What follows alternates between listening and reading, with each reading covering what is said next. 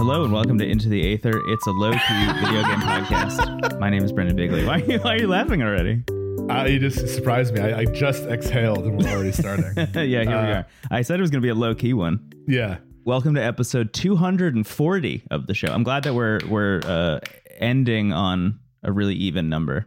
Yeah, that's important. So yeah, we announced this last week, but just in case you missed it, we are taking a brief summer vacation from recording. School's out, baby. This will be the last regular episode in the feed until we return on August 2nd with the Dreamcast premiere. But the last episode that will be in the main feed is our 1,000-year door bonus that will be coming out soon. If you need like the full details of what this is, we say it at the top of last week's episode, and we'll probably post another reminder at some point. But I just wanted to start by thanking everyone for being so kind. I had a feeling that when we announced that we needed a bit of a break, that people would take it well. I didn't expect people to be like, where's my content? But I was still blown away by just how kind everyone was and how everyone shared like their support. And even people were like, you should do this more often. I think everyone was almost worried when we announced we're taking a break. They're like, you should have done this years ago. But I just wanted to thank you all for being so kind and patient with us and understanding that we love doing the show, but we're also like, it's a show run by 3 people and we do a lot of content. So thank you. Yeah, we realized that even though we've been doing the show for 5 years and we've taken like 3 or 4 weeks off, maybe ever, we've recorded so many bonus episodes and stuff that we've recorded like 5.5 years of the show in just under 5 years time, which is like, it's an unhinged thing for us. It's like that training chamber in Dragon Ball Z where gravity is like stronger. The hyperbolic time chamber, Steven. Yes, is what you're thinking about. It's like those beans you eat that make you more powerful. Senzu beans, Senzu beans. It's like that green guy who's a better dad than Goku. Piccolo, Steven! Not the Grinch. Set up and twist, baby. Yeah. Anyway, thank you. So this will be a very like last class before summer break. We're watching a movie instead of learning episode, I think. And we have Bill Nye as our special guest for this episode.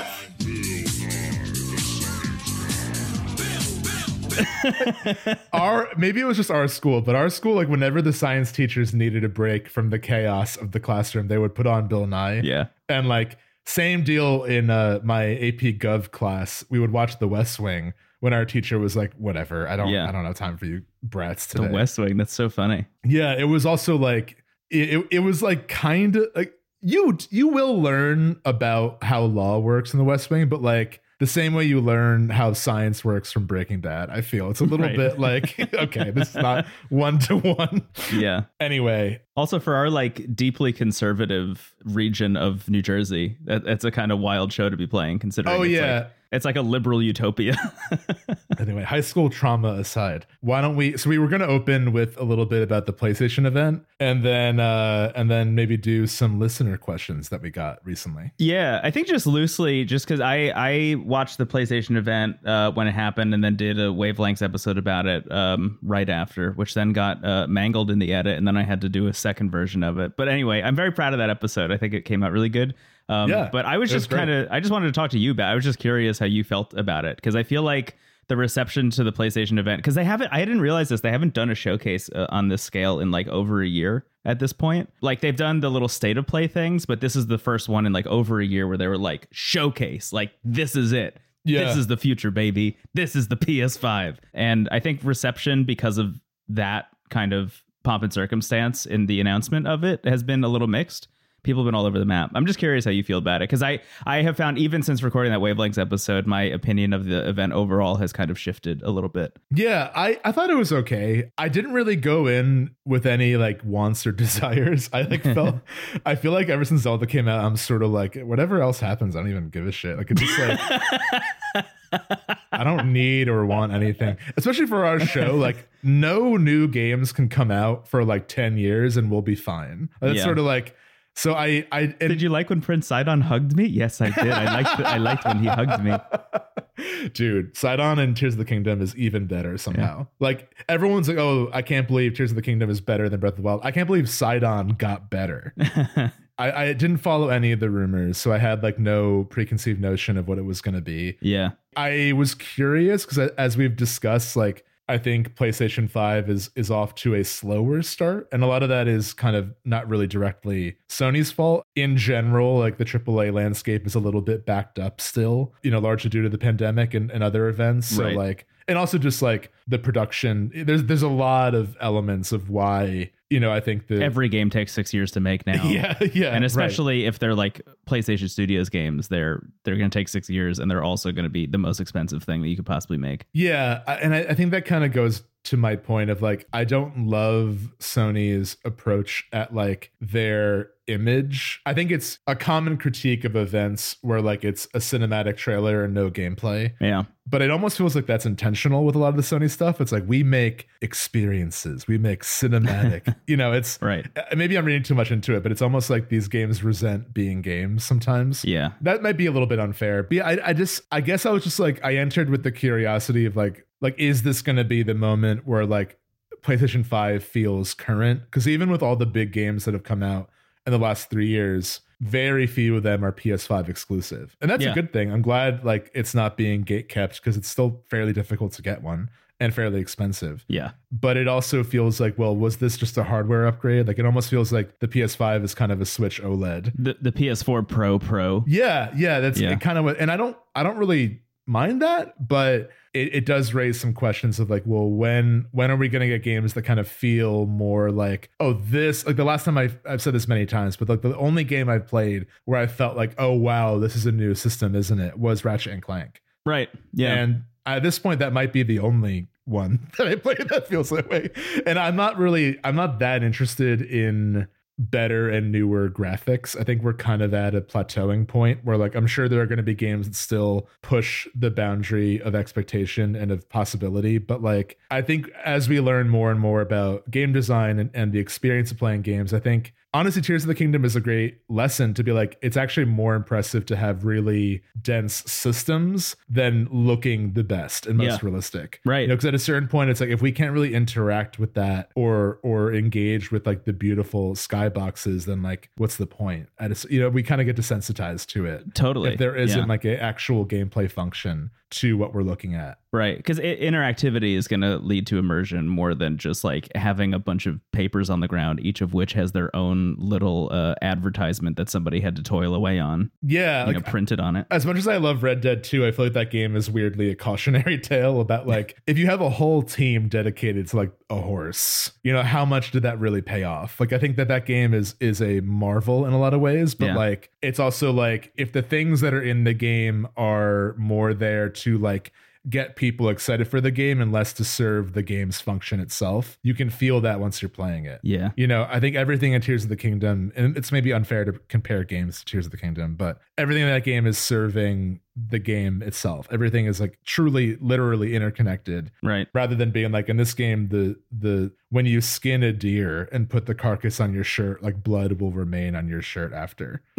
And that took like a year to make happen. It's like, I don't want to undervalue the work that went into that game, because again, I think it's really impressive. But that to me was the point where I'm like, okay, we maybe went too far with this. Like what here is actually really impressive. There's a lot that is.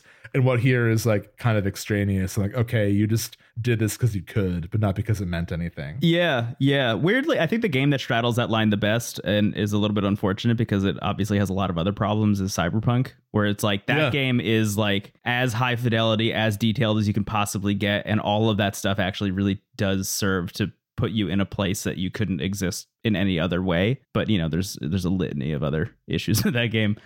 I'll say that one of the big things for me with this PlayStation event, walking away from it, I guess the two big takeaways for me are, number one, actually every game that I'm most excited about from that event is also going to be available on Xbox. They tweeted, it was funny, they tweeted out like the official Xbox account on Twitter tweeted, what a good looking group, and then it was just like a grid of all the games that were announced at the PlayStation event that are also coming to Xbox, which I think was an actually brilliant marketing move. A lot of people, I think, were dunking on it. It was like, oh, look, Xbox wants to like pretend that they're also hype about that. But it's like, no, that actually, I think, kind of undermines Sony's position a little bit in some of their like big showcase games to be like, yeah, Marathon, the new game by Bungie, the studio that PlayStation now owns, that's also coming to Xbox.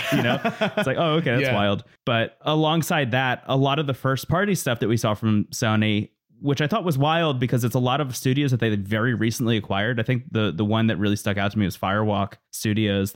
They acquired officially like 2 months ago or something, and they showed another cinematic trailer for something with no gameplay, and then I had to like go to the PlayStation blog to learn like what is the game, which was weird. But all of the like new first party studios that PlayStation has acquired are all seemingly, as far as I can tell, and this hasn't been like confirmed, but just reading between the lines, I think they are those like 11 live service games that are being worked on. So like Firewalk's new game Concord, what was the other one? Haven Studios is making a game called Fair Games that looks like, you know, Cyberpunk Payday. And I would guess even Marathon is probably going to be another live service thing. Yeah, then there's the Foam game as well. That's Square Enix. Yeah, all of that stuff I just don't really care about on a subjective level. That game's gonna get rocked with NFTs. I had a real like aha awakening moment while I was recording that Wavelengths episode, because the thing that you and I say all the time is like, we never root for games to fail. Like we always want games to be good and succeed. But I was like, if that game has NFTs in it, I actually will be rooting for it to fail. I will be like, no, thank you.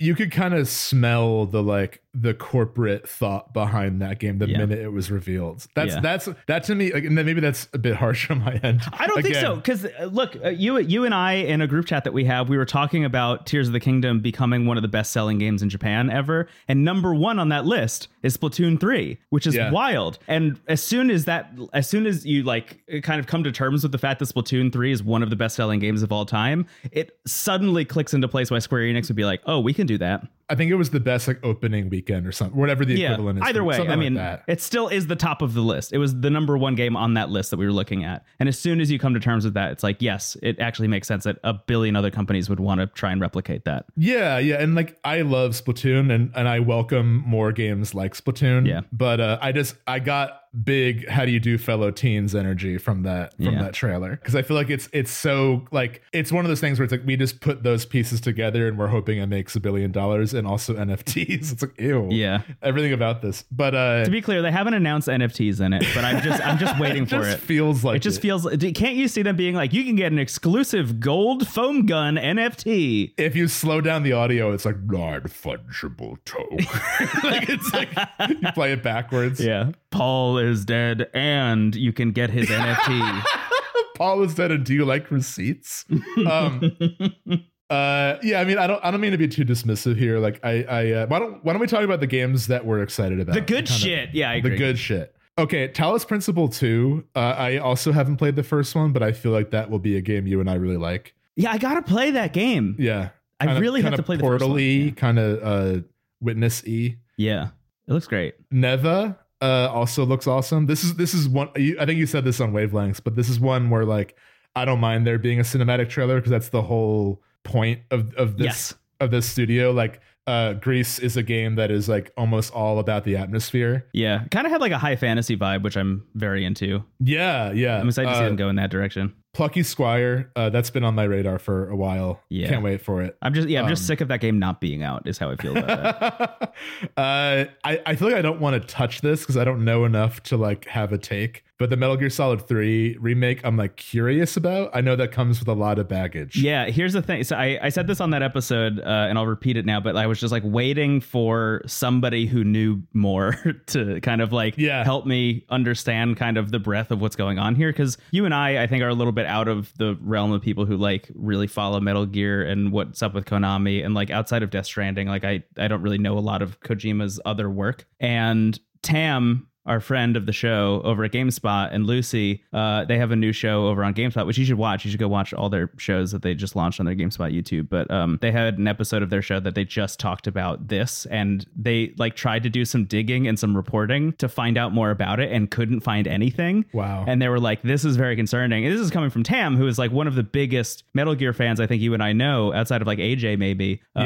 I think Tam says in that episode, he's like, I am the person who built my whole personality around Metal Gear when I was a kid. Like that was like the thing for me. So they went digging to try and find like even the studio that's making this game, and couldn't find any information whatsoever. Wow. And I think they brought up a great point. That's like, if it's a company like Bluepoint, for example, because I think Bluepoint was rumored to be working on this game for a long time. If it's a company like Bluepoint making this remaster, then you would be proud of that, and you would announce that probably in the trailer. But the fact that there's like no information whatsoever is really concerning. It's very weird. It's a very weird thing. We just know we don't even know what it's called, right? Fully. It might be called Metal Gear Solid Delta because there's a triangle instead of a 3 at the end. I have no idea. I do know that I have Snake Eater on my PS2. I have a PS2 copy. Yeah. And I also have the remaster of 2 and 3 that I don't think is for sale anymore. They got rid of it. I'm so glad I got it. Me too. On Xbox, right? That's what you're talking Xbox, about? Yeah. That is like another white whale. I'd love to do an episode like to kind of get into. I love when there's a big series neither of us know very well. Yeah. And I feel like Snake Eater feels like the one to play, at least for me. It's the one that I have a little bit of experience with. I really liked it, but just like fell off at some point. Yeah.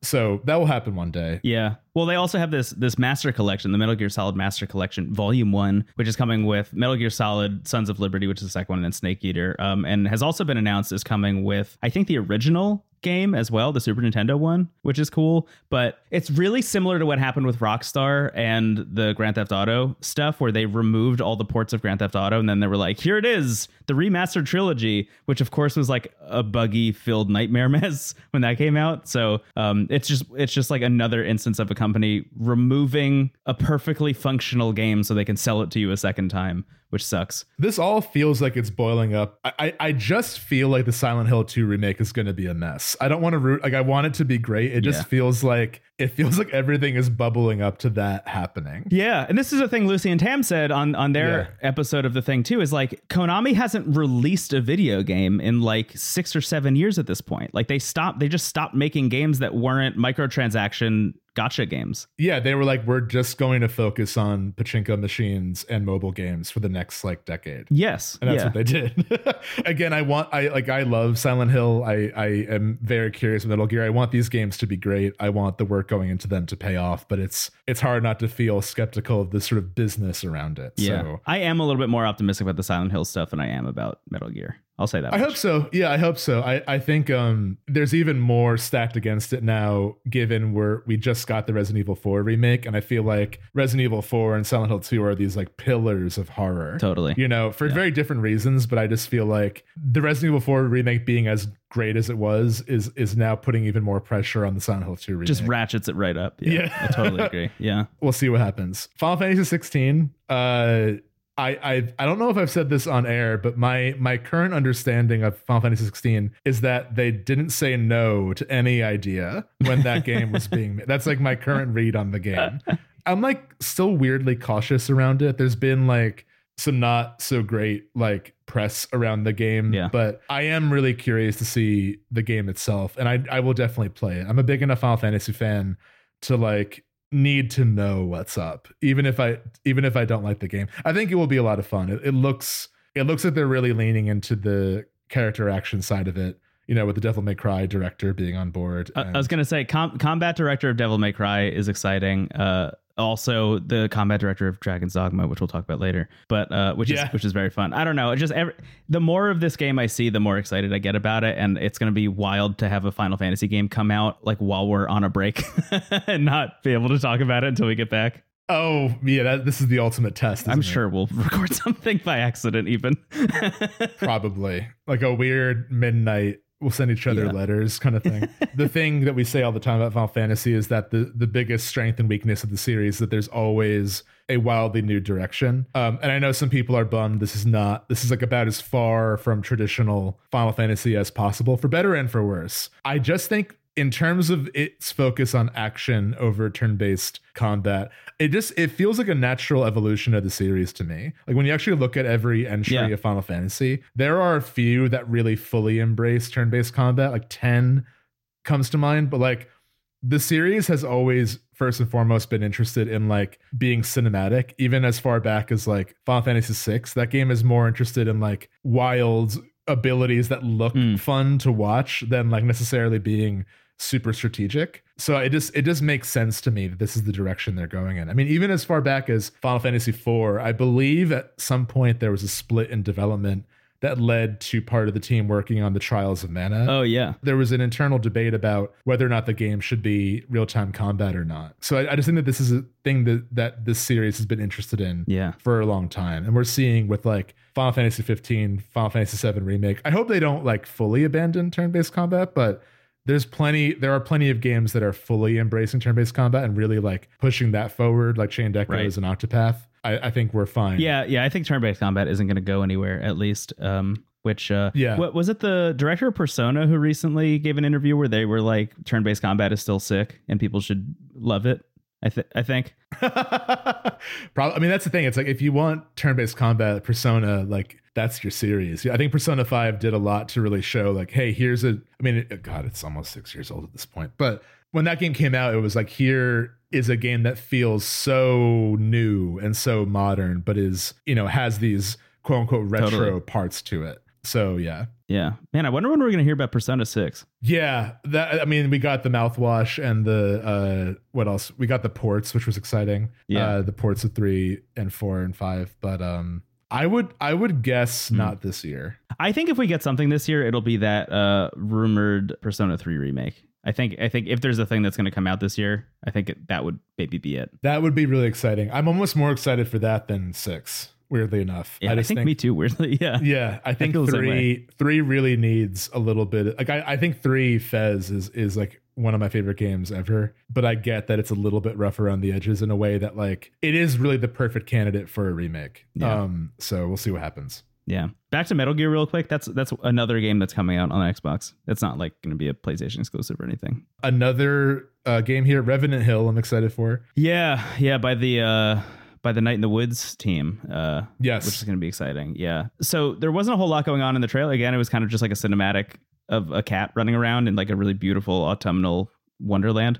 But reading some stuff on their Twitter account, it kind of seems like it's going to have a like relationship management kind of life sim thing. That's fun. Which I'm excited to see that team do that with that art style. That just sounds awesome. Night in the Woods like had like a very lo-fi version of that. Like that game is essentially like you could decide what to do every day and you can either spend time with Bea or Greg. Yeah. But it didn't really like there weren't like numbers attached to it. It was just sort of like what moment in time do you end up seeing? Yeah. So kind of leaning into that could be really fun. Yeah. Also just the way that town evolves over the course of that game. Like even the people that you kind of walk around and see hanging out on like stoops and stuff have their own little mini stories that are happening alongside whatever you're doing. I just think that team is really smart about that stuff. So I'm excited to see them make something new. I think it's gonna be exciting. Totally. I'll shout out Alan Wake too, because we skimmed by that one, but I'm just I'm sorry. so excited about that game coming out. It's this year also, which I really wasn't expecting. It's gonna come out in October, which is perfect. Ready for the big one? Yeah, what is it? What's the big one? The big one for us, at least, is Dragon's Dogma 2. Oh yeah.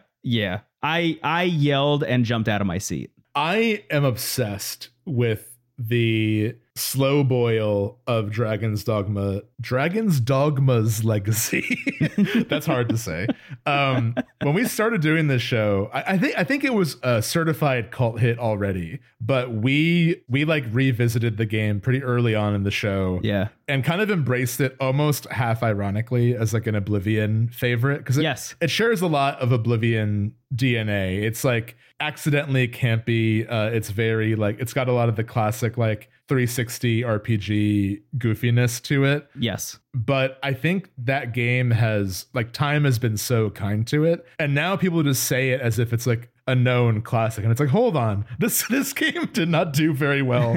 Like it did okay. It sold like very okay, but it really stuck around. Like it sold very okay for a very long time. Yeah. It was very smart of them to port it forever. Yes. Another strength of Capcom is pretty good at that overall. Yeah. I would say like this game came out in 2012 and that was a year after Skyrim. And I can't help but feel like that did the game no favors. Totally. This is a dragon centric fantasy RPG coming out a year after Skyrim. In an open world that is so uninterested in teaching you how to play or having an on-ramp at all. Yeah. So I think this game came out and people like, I did okay and reviewed okay. But once you kind of got to separate it from like what was popular at the time, the game is doing so much unique to itself and is such a, for all the parts of it that feel kind of derivative, it is such a unique experience. Yeah. I revisited it recently because I'm like, I feel like I know Dragon's Dogma, but I also feel like it's like a dream I had.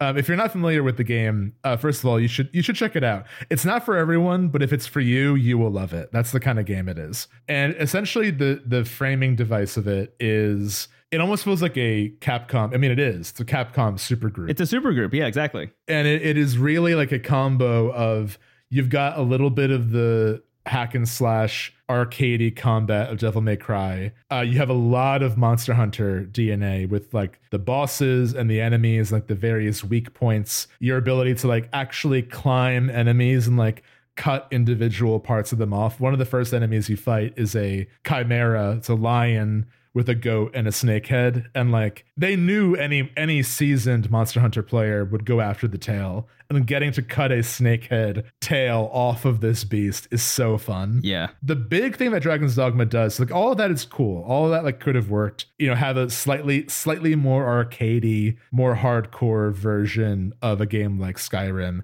or even Dark Souls. The secret ingredient of Dragon's Dogma to me are the pawns. So when you make the game, you make your main character, who's called the Arisen, which I won't bother explaining that. That's the thing too. Like the story is like neither will the game really. So yeah. What the game chooses to explain is very funny. So you make a main character, the Arisen. You also eventually make a pawn, who is like, this is the NPC sidekick that will be with you for the whole adventure. Right. And just like the main character, you choose like what they look like, what their class is, what their name is. One of the funniest things about the character creator also is that, and they don't tell you this, is that how you build your character affects their stats in the background. Yes. And you can't see the stat sheet, so you like actually don't know what's happening. But like if you make your person like really, really tall, they're gonna have different stats than if you make them really short, for example. Yeah. So my pawn is huge, of course. His name is Junior. Yeah, hard to stagger. Exactly. Is what happens when you make them gigantic. Yeah. And there's also like a weird personality quiz after you make a pawn. Yeah. Like, what's your dream companion? It's a little strange. But anyway, the pawns, the way they work, you could play the game totally offline, and there are actually like procedurally generated pawns that just sort of wander the map. You always want to have a team of 4. Yeah. And you can order the pawns around, but they mostly operate to themselves. And they will tell you, like the game doesn't tell you anything purposely. The pawns are there to guide the player. It's easy to choose to ignore them. My biggest piece of advice is to listen to your pawns. They are telling you things that are actually important and can be easily missed. Turn the pawn subtitles on. Yeah, it's so easy to write off everything they say. Definitely. Yeah, because a lot of times they'll be like, it's a new day, time to go to bed. It's like, yeah. Okay. Or even if there are no wolves around, they'll be like, wolves hunt in packs. It's like, okay, I know, man. And when they say stuff like it might be fruitful to like go back to town and buy stuff, like, yeah, man, that starting town that you might immediately run from has so much in it that will help you out. This was the thing. Okay, so the reveal on my end is that I've also been playing Dragon's Dogma 2 ever since this announcement happened. Because I've been playing Dragon's Dogma since the trailer for 2 showed up. It was the only thing that was really pulling me away from Zelda, and I started a new character because my character that I had was like, I think like 10 hours in or something. And I also started a new one. Yeah, I was like, I'm not going to remember how to play this. So I built a new character, new pawn, new everything. And I endeavored on this playthrough, something I've never done before, was to actually hang out in the opening town. So I just hung out in the opening town and like started exploring, because I've never done that, because I always feel like the game is trying to, push you out the front door and like, get you out into the adventure, into the journey. But I was like, let me just see what's going on here. So there's like the one quest that I think everybody does, because it's really hard to miss, where you have to like get a bunch of flowers for the woman who's like running the infirmary. And she needs like flowers that only bloom in the daytime and flowers that only bloom at night. So you learn a little bit about the day-night cycle, how long that takes, that it's like more dangerous to go out at night than it is during the day. And like more monsters will show up and they're like more difficult, things like that, which is cool. That's a great first quest, I think, for people. But as soon as you're done with that, they unlock like 5 to 6 other quests in that opening city that are all so fucking weird. Like, have you done the one where there's the kid who steals the Bible from the church? No, I haven't. There's a church all the way at the top of the town, and if you go up to the top of it, you can talk to the pastor who's like running the church, and he's like you can see him like looking all over for this Bible. He's like, I can't find it, the scriptures are gone, like I don't know where they went. And you walk outside, and immediately as soon as you walk outside, there's a kid, and he runs up to you and he's crying, and he's like, I stole the Bible and I just wanted to read it for myself. I just wanted to know what was in there. It seemed like such a cool book, and then the dragon attacked and I dropped it and ran. And you need to find where he dropped the Bible. It's so silly. It's really fun. I think I shared this on the show like a while ago, but I think it was in that town. There was a quest where you have to like wait in the inn for a burglar to show up, and then you literally just chase him through the streets. Oh, for that's like the first 5 minutes. city. That's like, yeah. So I'm talking about like the fishing village. I couldn't remember if it was in that one or not, but yeah, that quest is awesome though. Yes, that one's awesome. Grand Soren is like the place, and that's usually like, even if you ignore the first city, like Grand Soren is like your hub for the whole game. Yeah, it's honestly a really cool. Like I love that as a central location. Yeah, I feel you could spend like 15 hours just there, like hanging out. So the thing that makes pawns so interesting is that they will remember passively. Like, as you play, the pawns will just pick up information. So they're like, okay, I know what enemies are here. After fighting an enemy, I know how to fight them better. Yeah. I know the location of certain quests. And then what's really cool is that you can essentially, if you are playing online, you can summon other people's pawns to join your team, and they will share the information they already have with you. So basically, like as you play, you can share your pawn with other people, and your pawn will help them out, but also will gain information from their travels. And then when you play again, they'll be like, I know an endgame quest that we've never seen before. Follow me. And they'll bolt. Yeah. And you can follow them. And that is so cool. It really is. I think we've said this before, but it's like making a character out of FromSoft notes. It's like, what if a note a player left to guide you in the right direction was internalized as an NPC? And that makes this game feel so mysterious and so alive. And that is, I think, why it stood the test of time, because there's so much undiscovered that you really only will learn by either stumbling into it yourself or letting someone else show you the way. Yeah. Not to mention, like, the combat is really fun. Like, I'm playing as a mage this time, and just being able to like fire spells off in the background is really fun. It's a game that is so comfortable letting you do whatever. That's like the best and worst thing about it.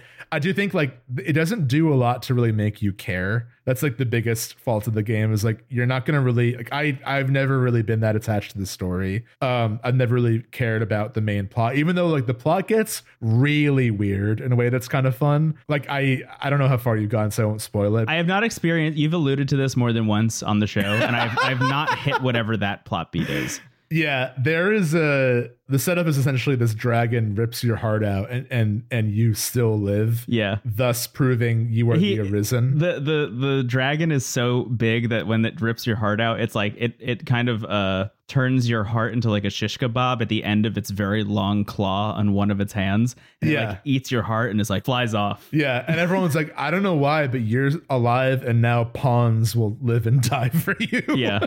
They just they just pop out of the multiverse. They're like, hello, Arisen. Hello, I'm Rook. Yeah. It's so weird and it's so fun. And I think we're in this era now of games like Elden Ring and Tears of the Kingdom that really meet you where your interest is. And I think Dragon's Dogma was an earlier example of that. I do think it's more punishing than I think it's more punishing than Elden Ring, truly. It can be. That's the thing. The world. So like Elden Ring notably isn't scaling its level to where you are. You know, it's like if you're having a hard time in an earlier area and you go and level up in another area and you come back, it'll be easier. Technically, the same is true of Dragon's Dogma. It's just that the world, I think, ramps up in a way that is uneven and unpredictable. And I think that's kind of one of the most exciting things about the game, is like how much discovery and how much exploration can completely fuck you over or be like the best thing to have ever happened to you. Because in Elden Ring, like notably, you know, the game gets more difficult kind of on a curve the further out from the starting area you explore, right? There's like this kind of whole opening world that's like you can take most of it on without needing to even level up or like change your gear at all. Dragon's Dogma is not that way at all. Dragon's Dogma is like, hey, it's almost, it feels like almost one of the most realistic high fantasy experiences you can have, in that, you know, when you're like running down the street or like down a road or something from one city to another, like you better keep to that road unless you are really prepared to face some wild shit as soon as you leave. They really want you to feel the stakes of the adventure. And yeah, like it's dangerous to go out at night. It's like, oh yeah, that's like a very given thing, but it's like, no, it is actually night and day if you go out at night. Yeah, it's the best ever example of that, I think, because that's the thing that's in so, like, even to like Minecraft, like so many games have taken that on, but Dragon's Dogma really makes you feel it. I think even right outside that fishing village where you first start the game, if you're outside of that area at night, there's this beach called the Unusual Beach that's right there. And it's covered in like 40 goblins, and like they have like goblin captains with these like big scary kind of like bone masks and stuff, and they're like armed to the teeth, and they will fuck you up right at the top of the game if you're not prepared for it. You need to have like a bunch of good pawns with you already at literally moment one of the game if you want to take them on. And that's like, that can happen to you immediately as soon as you walk out the door for the first time. The game is really trying to encourage you to like take full advantage of the pawns and really focus on doing quests over like just grinding, because quests will give you the majority of the gold you need. And that's where I think the Monster Hunter reveals itself, or the Monster Hunter loop of like, you have this safe city you come back to and you gather information and then you go out and do your best. Yeah. And once you kind of like, the game doesn't really reveal that loop to you. You just have to sort of discover it for yourself. And I think once you are aware of that, the game becomes way more fun. And like, there is so much to discover. And I think it feels richer because the game really isn't forcing you there. Like, it feels like your interest is rewarded because the game is so open and be like, oh, okay, well, if you go down this path, eventually you're going to see this wild reveal. So like, I remember there's a pawn guild in the main town, and there's like a weird dungeon in that like underground. Yes. And I remember I just like went as deep as I could into that dungeon, and it was worth it. It was a really cool moment of the game that stuck with me. Yeah. Similarly, there's a whole like political conspiracy happening as well that you can like totally miss.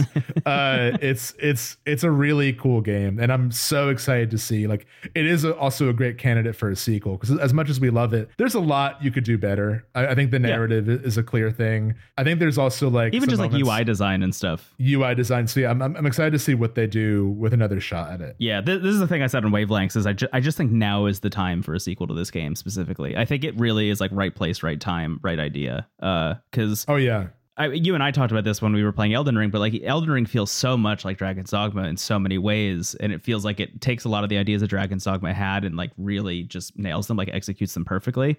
But even going back and playing Dragon's Dogma now, alongside Tears of the Kingdom and after Elden Ring, it still feels like a really contemporary game filled with really interesting, cool ideas. And I am so interested still on a moment to moment basis of like just pulling on every loose thread I can find. Like, oh, you know, I'm running down a pathway to a city, but my pawn is like, okay, here's a fork in the road. We should make sure that we're like going in the right direction. I'm like, but that dirt path looks fascinating. Like, I gotta know what's in there. It leads right into the woods. Like, I have to see that. And just like following that thread for an hour or two. I will say my experience at Dragon's Dogma this time, because this is I think the fourth time I started a new character, it feels a lot like what you and I have talked about a lot about Monster Hunter and also FromSoft stuff. And we talked to our friend of the show, Chris Plant, about this a bunch as well.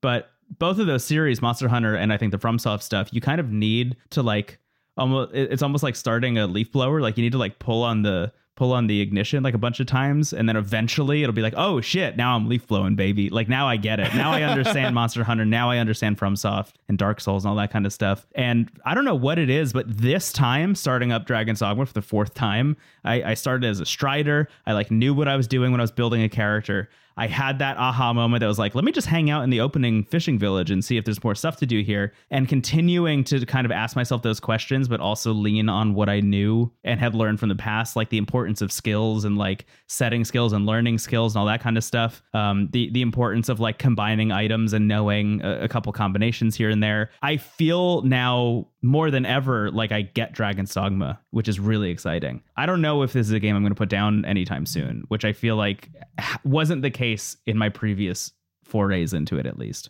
Yeah, it really does.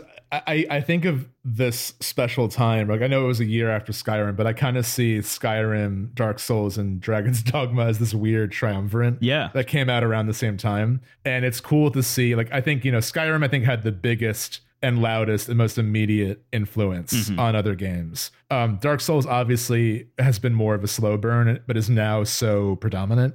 And I feel like now it's Dragon's Dogma's turn, where it's like that game, was the sleeper hit alongside the sleeper hit. Yeah. And I'm excited to see like what more games pull from it, because it's a very special Don't game. you think in like a post Death Stranding world and in a post Elden Ring world, the pawn system is going to be a thing that people are obsessed with? I just think people are going to love the pawns. I'm so excited for people who have never played the first Dragon's Dogma to get their hands on this game. I just think it's going to be so. I hope it's good. First of all, like I just hope it's good.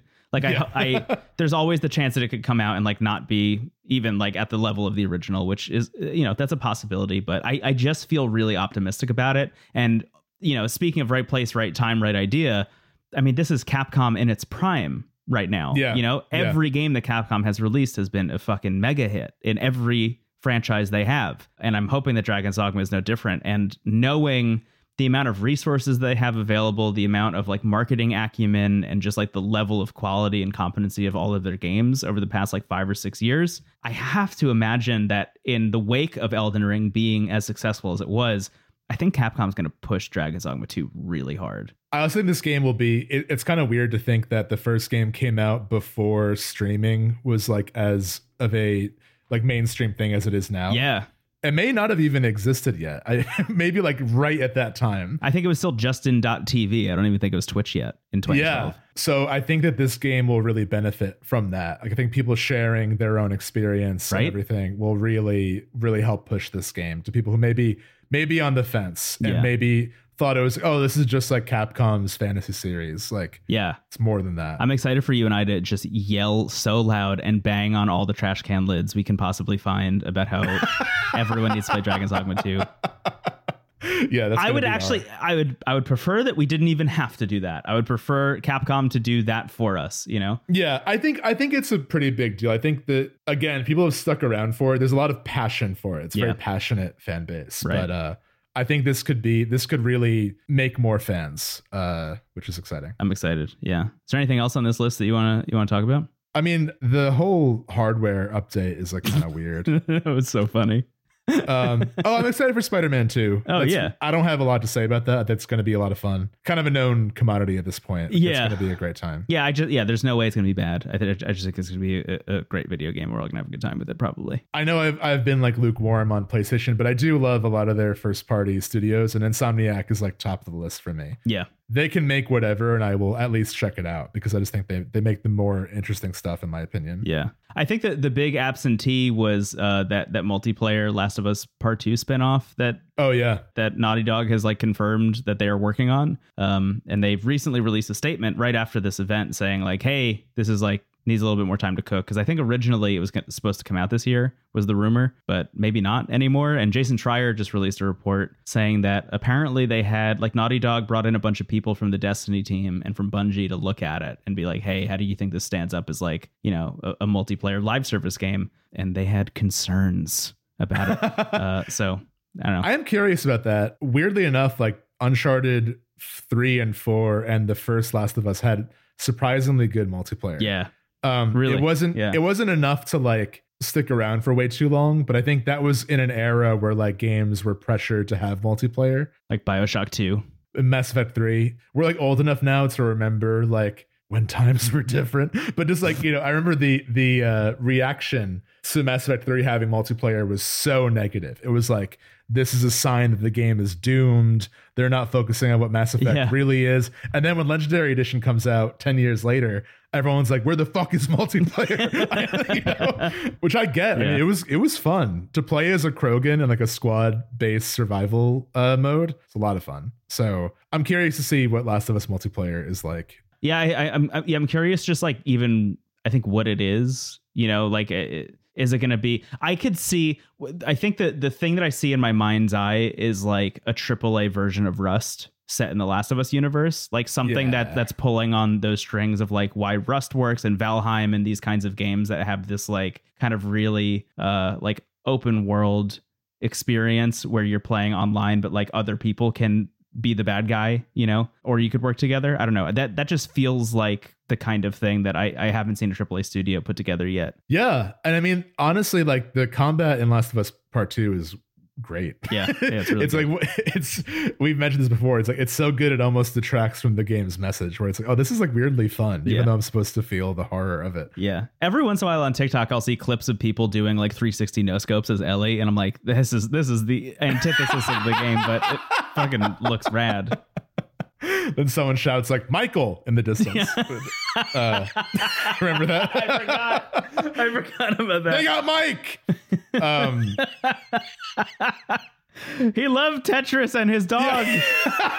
It's a little bit like the Oblivion NPC dialogue. Where like, what's the news in the other parts of Tamriel? Goodbye. Good day. See you later. They got Azura. Yeah. I'm excited to see that. That's all I got on this event. It was fine. It was sort of I tend to feel that the PlayStation events are usually a little underwhelming. I don't really know why. Yeah. They just don't really have it down like the Nintendo Directs. I just feel like are more. There have been some disappointing Nintendo Directs, but I think overall those events are more successful. There are also more of them is the thing. There's so many Nintendo Directs that like, you know, even if one is disappointing, there's probably another one on the horizon. Yeah, that's true. I also think Nintendo tends to announce things, with some exception, like, you know, Tears of the Kingdom. They tend to announce games sooner to release. Yeah. Whereas, like, we knew about God of War Ragnarok and, like, when Dragon's Dogma 1 came out. So, you know. Yeah. So, like, when there's another event with, like, another trailer for a game that's, like, 3 years away, it's like, yeah. You know, this feels more for shareholders than the audience. Yeah. I mean, to be fair, that's what E3 always was initially, sure. Or at least that's why it started. And that's another thing I talked about in the Wavelengths episode for people who were, like, really, really disappointed by that event. I'm like, I don't know, man. Don't build your emotional well-being around what is essentially a video of trailers for shareholders. Like that's I mean, I remember like when E3 was still a thing and we like, you know, in the early days of our podcast, our season premiere was E3. Right. Having to watch the whole event, you kind of walk away feeling a little jaded. Yeah. Even like a really exciting E3, at a certain point you're like, if I see another spaceship with like a weird like borderline military propaganda experience, I'm gonna go take a walk. Yeah, I know what you mean. Yeah, which is a lot of what we got from PlayStation. That's the thing. I think the thing for me is like looking at a lot of the stuff that's coming out from the first party studios that they acquired. A lot of it seems like because Jim Ryan gave a quote recently about their live service game saying that they're trying to serve different audiences. And when I look at what I have, you know, to go on based on that event, all of the live service games that they announced all seem to be different permutations of like, dude, you can collect guns and shoot people with them, which like their first party studios are making 10 live service games. And we saw 4 of them. And they all seem to be different shades of kind of a similar thing. Yeah, totally. You're absolutely right. The one that I was like most hopeful about was Concord, which is that Firewalk Studios one. And then I went on the PlayStation blog to read what it was about. And it actually, I think I have the quote here. I could just bring it up. It's a PvP multiplayer FPS coming in 2024. I'm just saying, make a live service Overcooked, you know, make like a hectic kitchen. Just fucking make another Fall Guys, genre. You know, like. Right. Yeah. I think there's a lot that you could do with that formula that isn't just PvP shooting. Yeah. Make Dragon's Dogma 2 a live service game. Don't do that. Don't do that. Don't do it. Don't do it. You can get John Wick as a pawn. Say what you will, in the character creation of Dragon's Dogma, one of the eyebrow options is like The Rock eyebrow raise. Oh, really? And now I just imagine The Rock just following you around in Dragon's Dogma, like, we should go in the woods. My pawns right now are the one that I made. I got another one that was like on level with me, and then there was one that cost 0 because like you have to like buy the pawns. There's like a currency that you use to get the pawns. Yeah. There was one that cost 0 that was level 70, and I was like, hell yeah, they're coming with me. I have her name is Valhalla. The 2 pawns so I have me and my pawn, and then the first 2 pawns me that came in. Me and my pawn. I don't know what that was. I guess you just what I need. That was like me in my car. Was that what you're going for? Oh, no, I don't know. It just came here in my car. It's just me and my pawn, Dragon's Dogma. Anyway, the 2 pawns that first came to me were literally Link and Hawkeye from Fullmetal Alchemist. And I was like, why would I reset this? Yeah. And good. Hawkeye was like level 50. I'm like, shit. Yeah, let's do it. It's the best. I got a State Alchemist with me. Yeah. I will say I usually play as a warrior, which is the class that has like the sword and shield. And this time I'm playing as a strider, which has a bow and arrow and then like 2 little daggers. And that has been so fun because the warrior feels and plays very almost like, I would say, somewhere between Oblivion and Demon Souls in a way. And the strider with the double knives is where you really feel the Devil May Cry influence. Yeah, and the Strider specifically is good at scaling an enemy. So they're really good at climbing. I was going to say, I would recommend if you're playing for the first time, Strider is the class I would recommend starting with. Me too now, yeah. And make your pawn either like a sword and board tank or a healer. Yes. That way you just have like your bases covered. Right. Playing as a mage is pretty cool though, because I've never really dealt with the spell casting. It is kind of fun to like just kind of pew pew pew in the back and then cast like a big fire spell.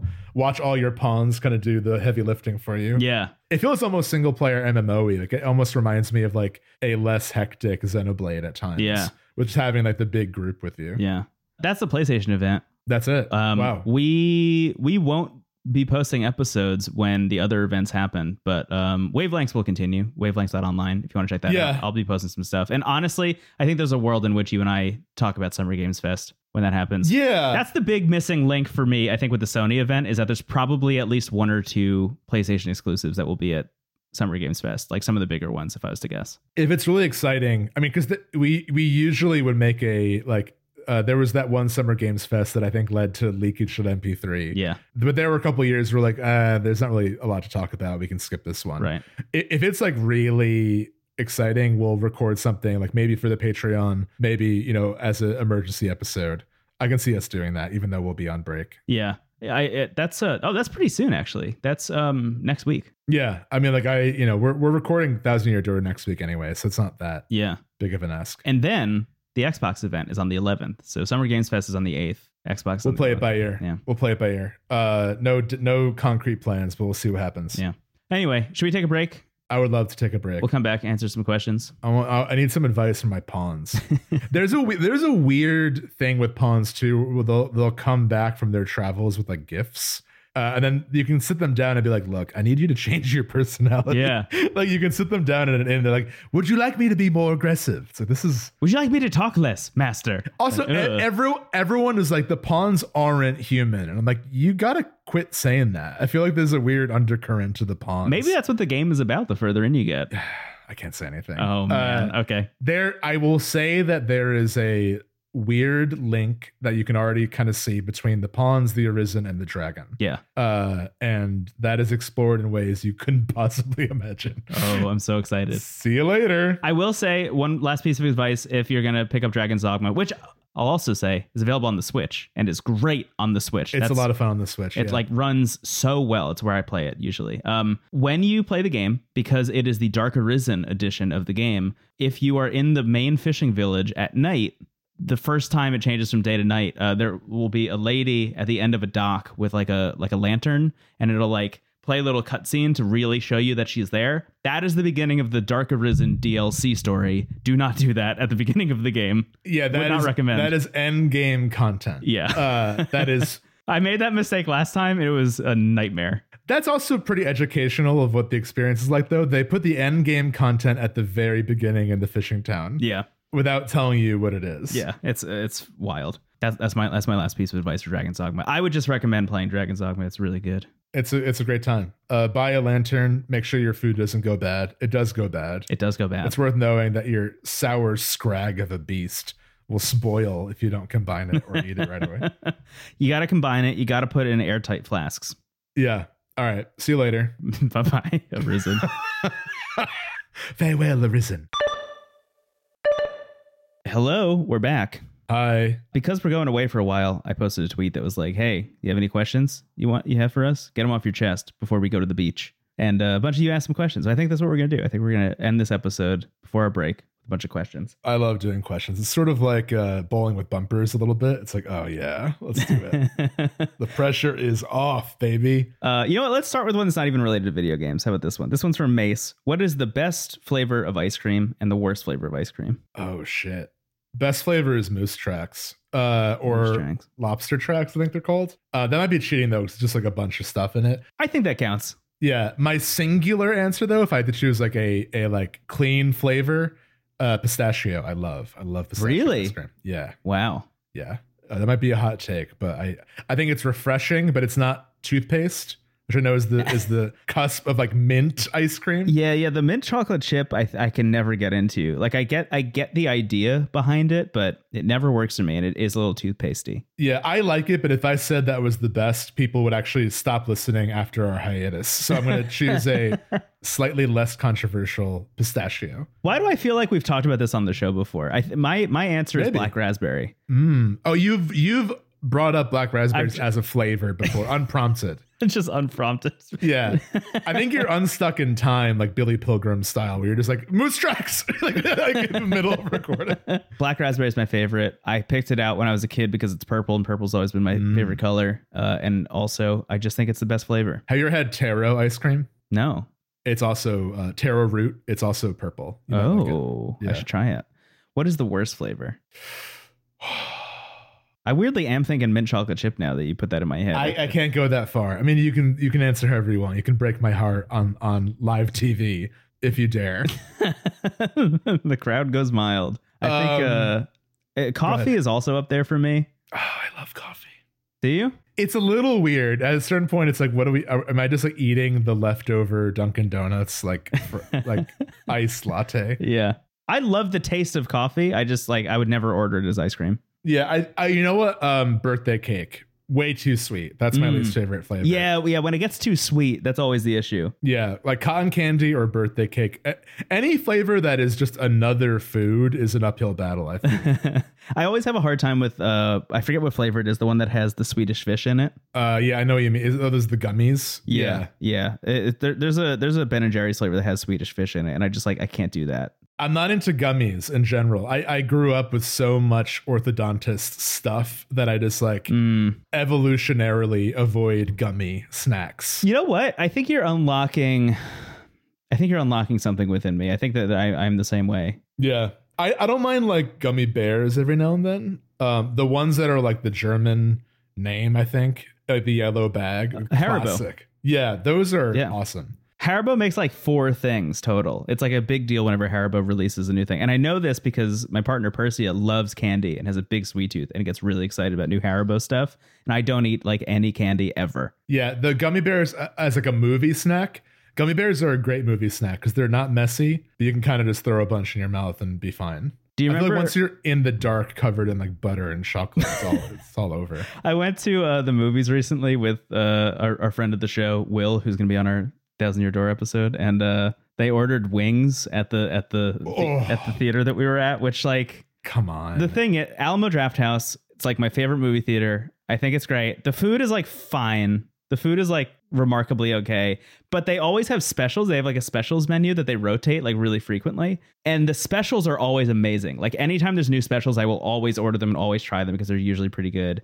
And the specials recently were these Burberry spiced wings, which we were just literally right before we started recording today. Will and I were talking about it, but the whole situation was Will orders the wings, the lights go down to start the movie the second the wings arrive, which means it's dark and you're getting increasingly stickier as you continue to eat wings, and it's the beginning of the movie, and you have 2.5 hours of just feeling sticky and weird. yeah, it's an uphill battle. I commend the bravery though. Yeah, it's going to. Do you remember Medieval Times? Oh yeah. Did you ever go to Medieval Times? Yeah, I've been there. I went 3 or 4 times growing up, and my night always lost.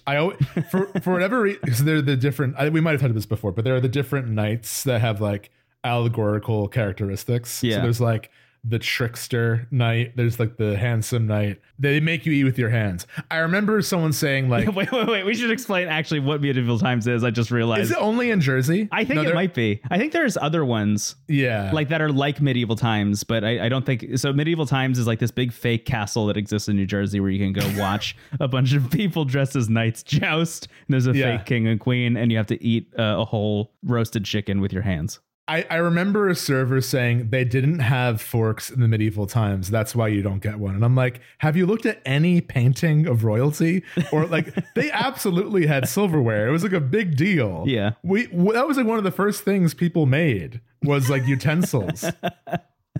And also, they didn't have silverware. they'll also give you a fork and knife if you ask for one at medieval times. But they want you to be like full. They want you to be your worst self, basically, like yelling at the blood sport while you eat a bird with your hands. Yeah. I gotta go back there, huh?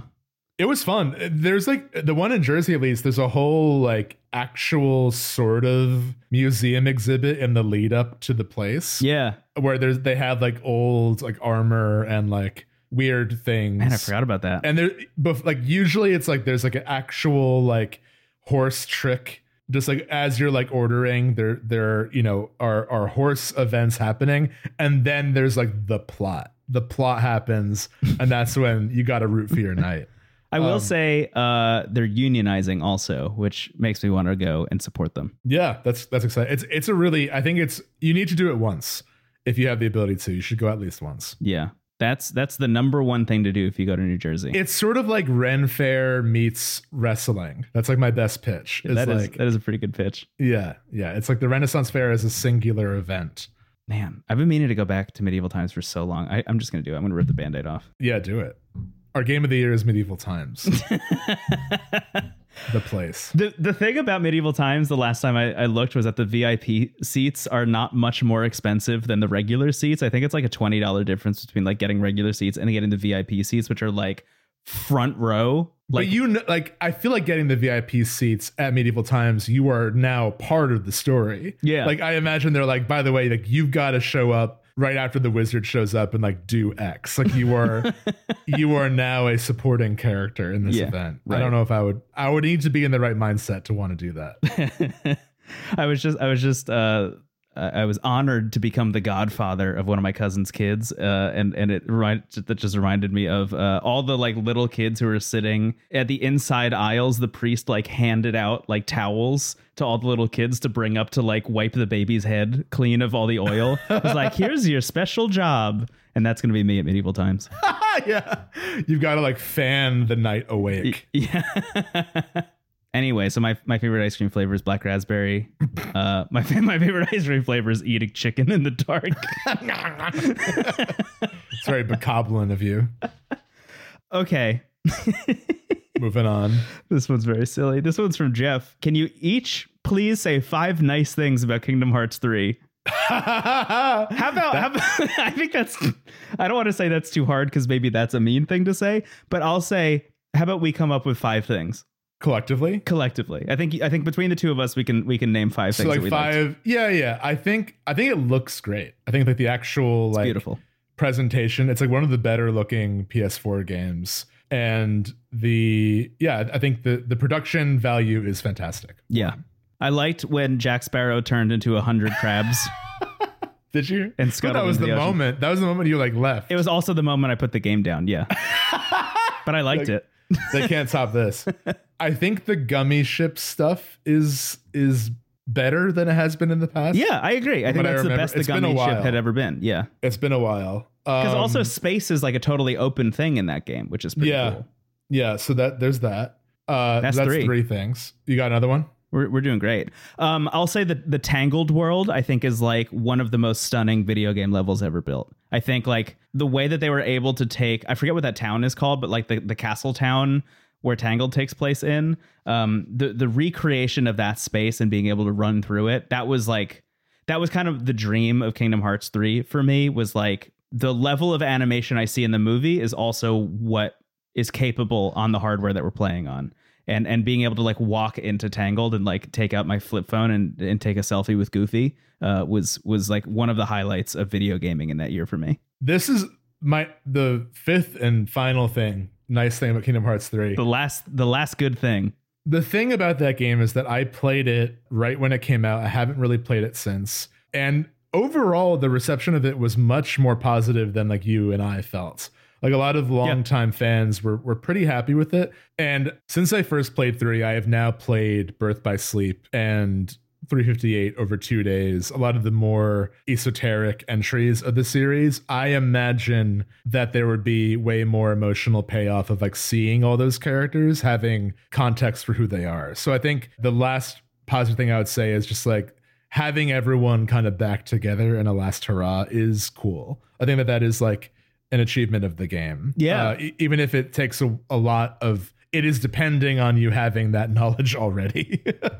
But I could see that being like cathartic for people. I'm also just generally excited for Kingdom Hearts 4. Like, I think it's cool that they're still making one, and I'm excited to find out what the future of that franchise ends up being. Yeah, we'll see. I'm also like, I don't know if I will ever turn around on 3 entirely, but I would wager that if I went back to it, I would like think it's fine. Even I actually listened to our episode on it recently, and like that's kind of where we landed. We didn't hate it. We were just disappointed.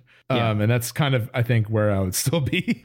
Some lukewarm realm of disappointment. Yeah, maybe I'll just re-download it and just pick up where I left off. Right when Jack Sparrow turns into crabs. I've heard that the like finale is good. That's the thing. I keep hearing that the ending is really great, and I want to know what that's all about. So you gotta just get through Big Hero 6. Also, the Toy Story level was great. Yeah, it's a little bit unsettling, but it is good. Yeah. I mean, we also got that shot of Woody pushing Sora aside, which is like a evergreen meme template, right, in my opinion. Yeah, I think like 10,000 years from now, people are gonna like uncover that in some kind of ruins and be like, "This is a religion." I was on our friends Adam and Dom. I was on their movie podcast, Eye of the Duck, which you should listen to. It's great. They had me on for the Toy Story episode, and I like almost had to explain to them what that Kingdom meme Hearts. was. Yeah, and I was like, you can't just casually explain this. I'm like, okay, so first there was Ventus,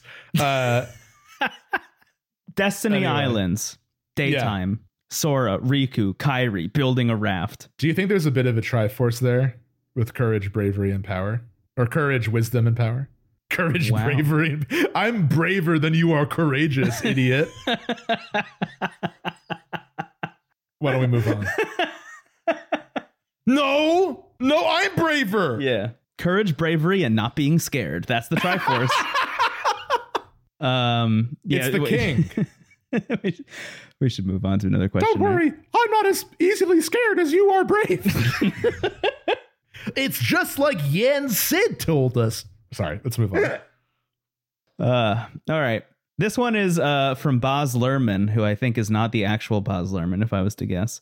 Yeah, probably not. But I'd like to think that Baz Luhrmann asks, who do you think you'll main in Street Fighter 6? Ooh, good question. So some of my favorites are not currently there. We did get a bit of, I think there's a leak of who the first wave of DLC will be. I really like what they're doing with like, there's a nice mix of new characters and old characters. Of the characters that I like know and haven't played as yet. I love E Honda. E Honda has been a go-to for me for a while. He's a nice, he has a little bit more options than like Zangief is the grapple character. Yeah. E Honda is like a grapple light character. Like he is predominantly grappling, but he also has a lot of like, he can just like kind of fly in a direction. So he almost has like a lot of the movement options that Blanca has. So E Honda I love. If they ever add Dudley or Ibuki, instant main. I love both of them, third strike characters. And I'm also really curious about the new people. I really want to play as Kimberly. I really want to play as some of the new characters. Luke is like fine. I played a bit as Luke in the demo. But yeah, E Honda is the one that I will probably play as first. Anyone calling out to you? I know you don't have the same history. I just don't know them at all. Like I think that's one of the most exciting things for me is going in like completely fresh. I've also kind of steered clear while playing Dreamcast stuff of Street Fighter for now because I want my first experience to be with 6 specifically. Oh, interesting. As like here's sense. The entry point for me. Like as a new player in the Street Fighter canon, like I want to experience it the way they are building it for new players hypothetically. And then I'll go back and experience the ones on Dreamcast. But I got nothing, which is exhilarating. If he's like how he has been in the past, I would say Ken is a great like intro character. Yeah. Ken or Ryu, but Ken specifically has always kind of been like very user friendly as a character. I do play as Ken a lot in Smash. Oh yeah, Ken's awesome. Yeah, so maybe Ken is your guy. I also love his look in 6. Yeah. Because all the returning characters have like almost like a time skip redesign. Yeah. You think they'll put Yoda in there? Maybe Spawn. Street Fighter is actually one of the fighting games that has had very few crossover cameos. Like Street Fighter characters have come to other, like Akuma is in Tekken, I believe, as like just one of the characters. And that's cool. There have been like, crossover events like Street Fighter X Tekken and stuff, but rarely is there just like, yeah, like Luigi's here. or like the Battletoads are here. Oh, Whereas Mortal Luigi, Kombat, Mortal Kombat is like they fully embrace that these days. I saw the new Mortal Kombat 1, which you talked about on DLC in the most recent episode. Yeah.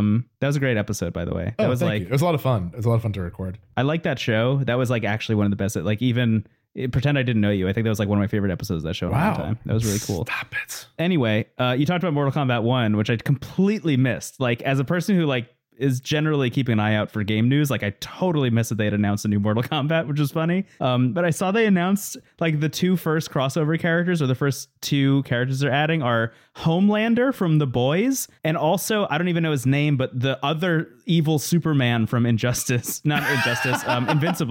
They're just adding like the two evil dark Superman guys for some reason. Like what? Why are those the two first guys you announced? And there's a Jean-Claude Van Damme skin for Johnny Cage, which I think is amazing. That's good. That's full circle, right? Yeah, that I love. I'm excited for that. I Mortal Kombat has been like on and off for me, but I think I will check out Mortal Kombat 1. Because I just want to see what they're up to. You said this on that episode, and I totally agree. But like, I'm just so excited to have a new Tekken, Street Fighter, and Mortal Kombat in the same year. Like, it's so cool that that's happening this year. Oh yeah, and I just want to experience all of them. Like, I want to have that moment with everybody else. Absolutely. I'm curious to see which one will kind of resonate the most with us. I would guess Street Fighter, but I'm keeping an eye on Tekken because I haven't played Tekken in a long time. I like Tekken a lot. I love Tekken, and I feel like I'm getting 3D fighters. Like 3D fighters are on my mind via Dreamcast, like playing the first Soul Calibur and other the Virtua Fighter, other games on that Project Justice. I'm really excited to see how Tekken is, because the last Tekken game I played was Tekken Tag 2 in 2011. So it's been over a decade since I've played a new Tekken game. Oh man, yesterday went out with some of our friends. I just took a camera out to go do street photography around Manhattan, but we were up by Video Games New York, which is on Broad Street and 6th. If you're in New York, I would recommend going. It's really cool. But the last time I was there was when we were prepping for the Game Boy Advance episode, and I bought a bunch of Game Boy Advance games while I was there, which was really cool. And this time I was like, oh shit, a reason to go back and go like see what's up with their Dreamcast stuff. They didn't have any of the peripherals at all, which really bummed me out. I was like, I was looking for like the microphone or the keyboard or something. I really want to play Typing of the Dead like the way it was intended. Me too. Yeah, and we need a microphone for Seaman. Yeah, and I did find they had a bunch of VMUs though, like new in-box VMUs, and they're like $40. They're like not that bad. I will definitely get one. Just of those. A heads up, yeah. I need a second. When you come to New York, we'll go and get some VMUs or something. I also have to get another controller so I can play stuff multiplayer. Absolutely, that's exciting. I just realized I'll have to probably bring my Dreamcast with me when I visit Jersey. That'll be fun. You could just like do Steam Deck. What else did people ask us? How about this one? This one's from Chris. Summertime feels great for playing certain games. For me, summer isn't the same without racing games, but Stardew Valley-ish games are best enjoyed in the winter. Do you have seasonal favorites? Great. It's a really good question.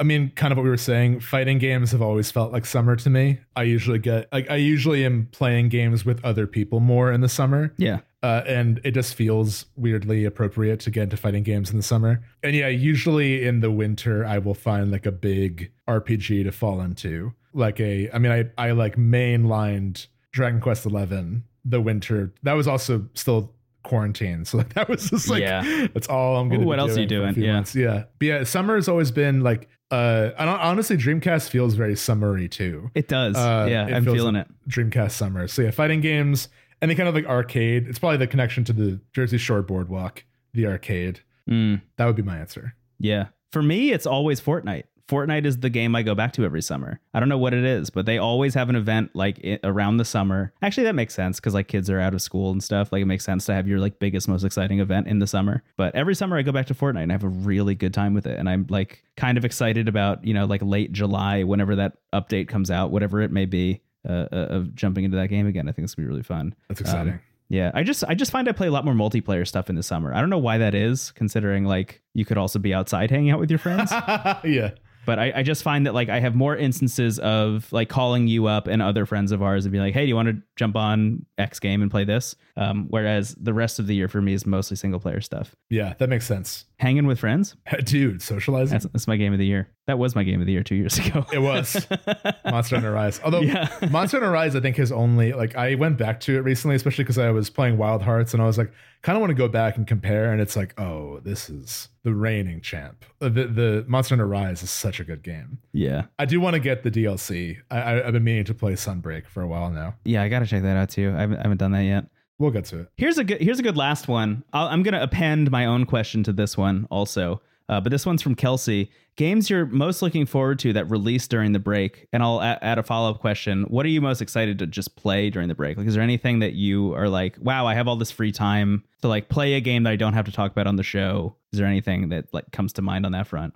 I think like in terms of what releases for me, it's Final Fantasy 16 is like the one. I'm just like stoked about that. And Street Fighter 6 as well. I'm pretty sure Baldur's Gate 3 is in August. I was thinking of that as well. So I think we'll be back by the time that comes out. I think Pikmin 4 comes out while we're on a break also. Ooh, I have it. So I got the 2 vouchers to get Zelda. I might use my second voucher on Pikmin. I'm thinking that too. Yeah. But yeah, the game I'm looking forward to playing the most, honestly, like I'm really looking forward to kind of having a more leisurely pace with Dreamcast. I really want to get far into, like, I think I know enough about Skies of Arcadia to like talk about it, but I really want to see that game through. I have a lot of stuff on my backlog that I'm excited to just like play more of. I might even finish my maddening run of Three Houses. Stuff that I don't really have more to say about on the show, but I want to keep playing. So for me, it's going to be like Zelda, backlog, and Dreamcast. There's like the triumvirate for me. How about you? To go a little bit deeper into backlog, I think I'm going to finish Yakuza 0, I think. Ooh, cool. Because I really want to finish that game and maybe even Yakuza 2 Kiwami or Yakuza Kiwami 2 also, just as context for Shenmue 1 and 2. I think that is kind of important for me, at least, to like frame my opinion of Shenmue around having played that like first kind of trilogy, I guess. That makes sense. Of Yakuza. And outside of that, I think I'm really feeling Dragon's Dogma right now. I think I'm going to be playing a lot more of that game, if I was to guess. Yeah. It just is so cool, and I just want to get further into it. But yeah, Zelda's the big one. Zelda's one of those things where like I actually took a couple days off playing it this week, which was fun. I just played Dragon's Dogma, like that's the only thing I was playing this week, which was cool. But I just went back to Zelda last night a little bit, or yesterday during the day, and played a little bit of the Water Temple, which you and I were just talking about before we started recording, which is the last of the 4 like main temples that I need to finish. Oh wow, it's your last one. Okay. Yeah, which is pretty cool. And I am starting to gather what is left in the game after that. And it's significantly bigger than I thought it was. Like, I thought it was going to be like, do those 4 dungeons and then like, you know, make your way towards the finale. And there's so much more video game that is ahead of me that I am starting to feel a little bit less bad about like kind of hitting the ground running and like playing through the story, just knowing that there's so much left. The other big realization I had while I was playing, and I zipped to the Water Temple, and I won't say anything specific, so no worries about spoilers here. I just haven't explored the sky at all. I was talking to my partner, and she was like, hey, do you have all these like X's in the depths? And I was like, no, what are you talking about? She's like, yeah, you know, you go up in the sky and like you get these things that like put little X's on the ground in the depths for like things for you to go check out. I had not seen a single one of those. Yeah, it reminds me so much in Wind Waker. One of the things you can do is look for treasure maps. Oh yeah, and like they will show you like where there's buried treasure, like, you know, because one of the cool things about that game is that when you use an item while you're on the boat, it will be like a boat version of the item. So the hook shot on the boat is a big like claw that goes into the water and will pick stuff out of it. Yeah. So you can go and like find buried treasure in the sea, or the bomb turns into a cannon. I mean, even the way the shapes of the Sky Islands feel kind of Wind Waker-y, and getting the old maps that mark places in the depths feels a lot like that. I love how this like each area feeds into each other. Like if you're exploring the sky, it will kind of push you towards the depths, and vice versa. I do think the sky weirdly is like, that is, I don't think you're alone. That is, I think, the place where like people have spent the least amount of time, at least based on my conversations. It's also just the hardest to get around, I think, which is kind of ironic to say, considering the depths is supposed to be, you know, it's like pitch black and super difficult. And the whole idea is like, this is supposed to be a challenging area, but it's actually the maneuverability in the sky that makes it hard to explore effectively, I think. Yeah, like, I mean, I remember I was in a point in the sky where I was trying to fly to an island in the distance, and I kept like barely making it. And then I later learned that is like the entrance to the water temple that you're like very much not supposed to be able no to way. get to. That's so funny. And I was like, okay, so there's like a whole quest based on getting to this place that I was just desperately trying to reach. Yeah. But it's so cool that it's just there. It is like a place you can mark. But yeah, that was the thing Chris Plant was saying on the Besties was he made it to the Wind Temple before. Oh, that's impressive. Isn't that wild? Yeah. And I also learned you can do that with the water temple. And there's like a whole like side bit of dialogue that happens where they give you the Zora armor. They're like, well, you already did this, but here, you can have this. That's so funny. They like fix it themselves. I think I mentioned this before, maybe on the show or not, but the way, without spoiling, like the lead up to each temple is so cool. Like it feels like they are really teaching you what the core mechanics of that temple are going to be. It's kind of a way of making the temples item centric without actually giving you an item. Right. Yeah, that game continues to be wonderful. And it just feels still so endless, despite me having thought that I was getting to the end of it. I've been pulled into the news side quest too with Penn. It's so good. Yeah, I just got a hand glider that's made out of newspaper. It's like the great news. It's so fun. The thing that I'll say about that side quest, and again, not to spoil anything, but I think the fun thing about it is like you're helping out Penn, who is this Rito, who's a reporter who like flies around to all the different stables in Hyrule, and they each have like a little tiny story that's happening there that he's investigating, and they do a really good job of actually making you feel like you're like an investigative reporter in some of them. Like some of them are like pretty easy or simple or just like fetch quests or whatever.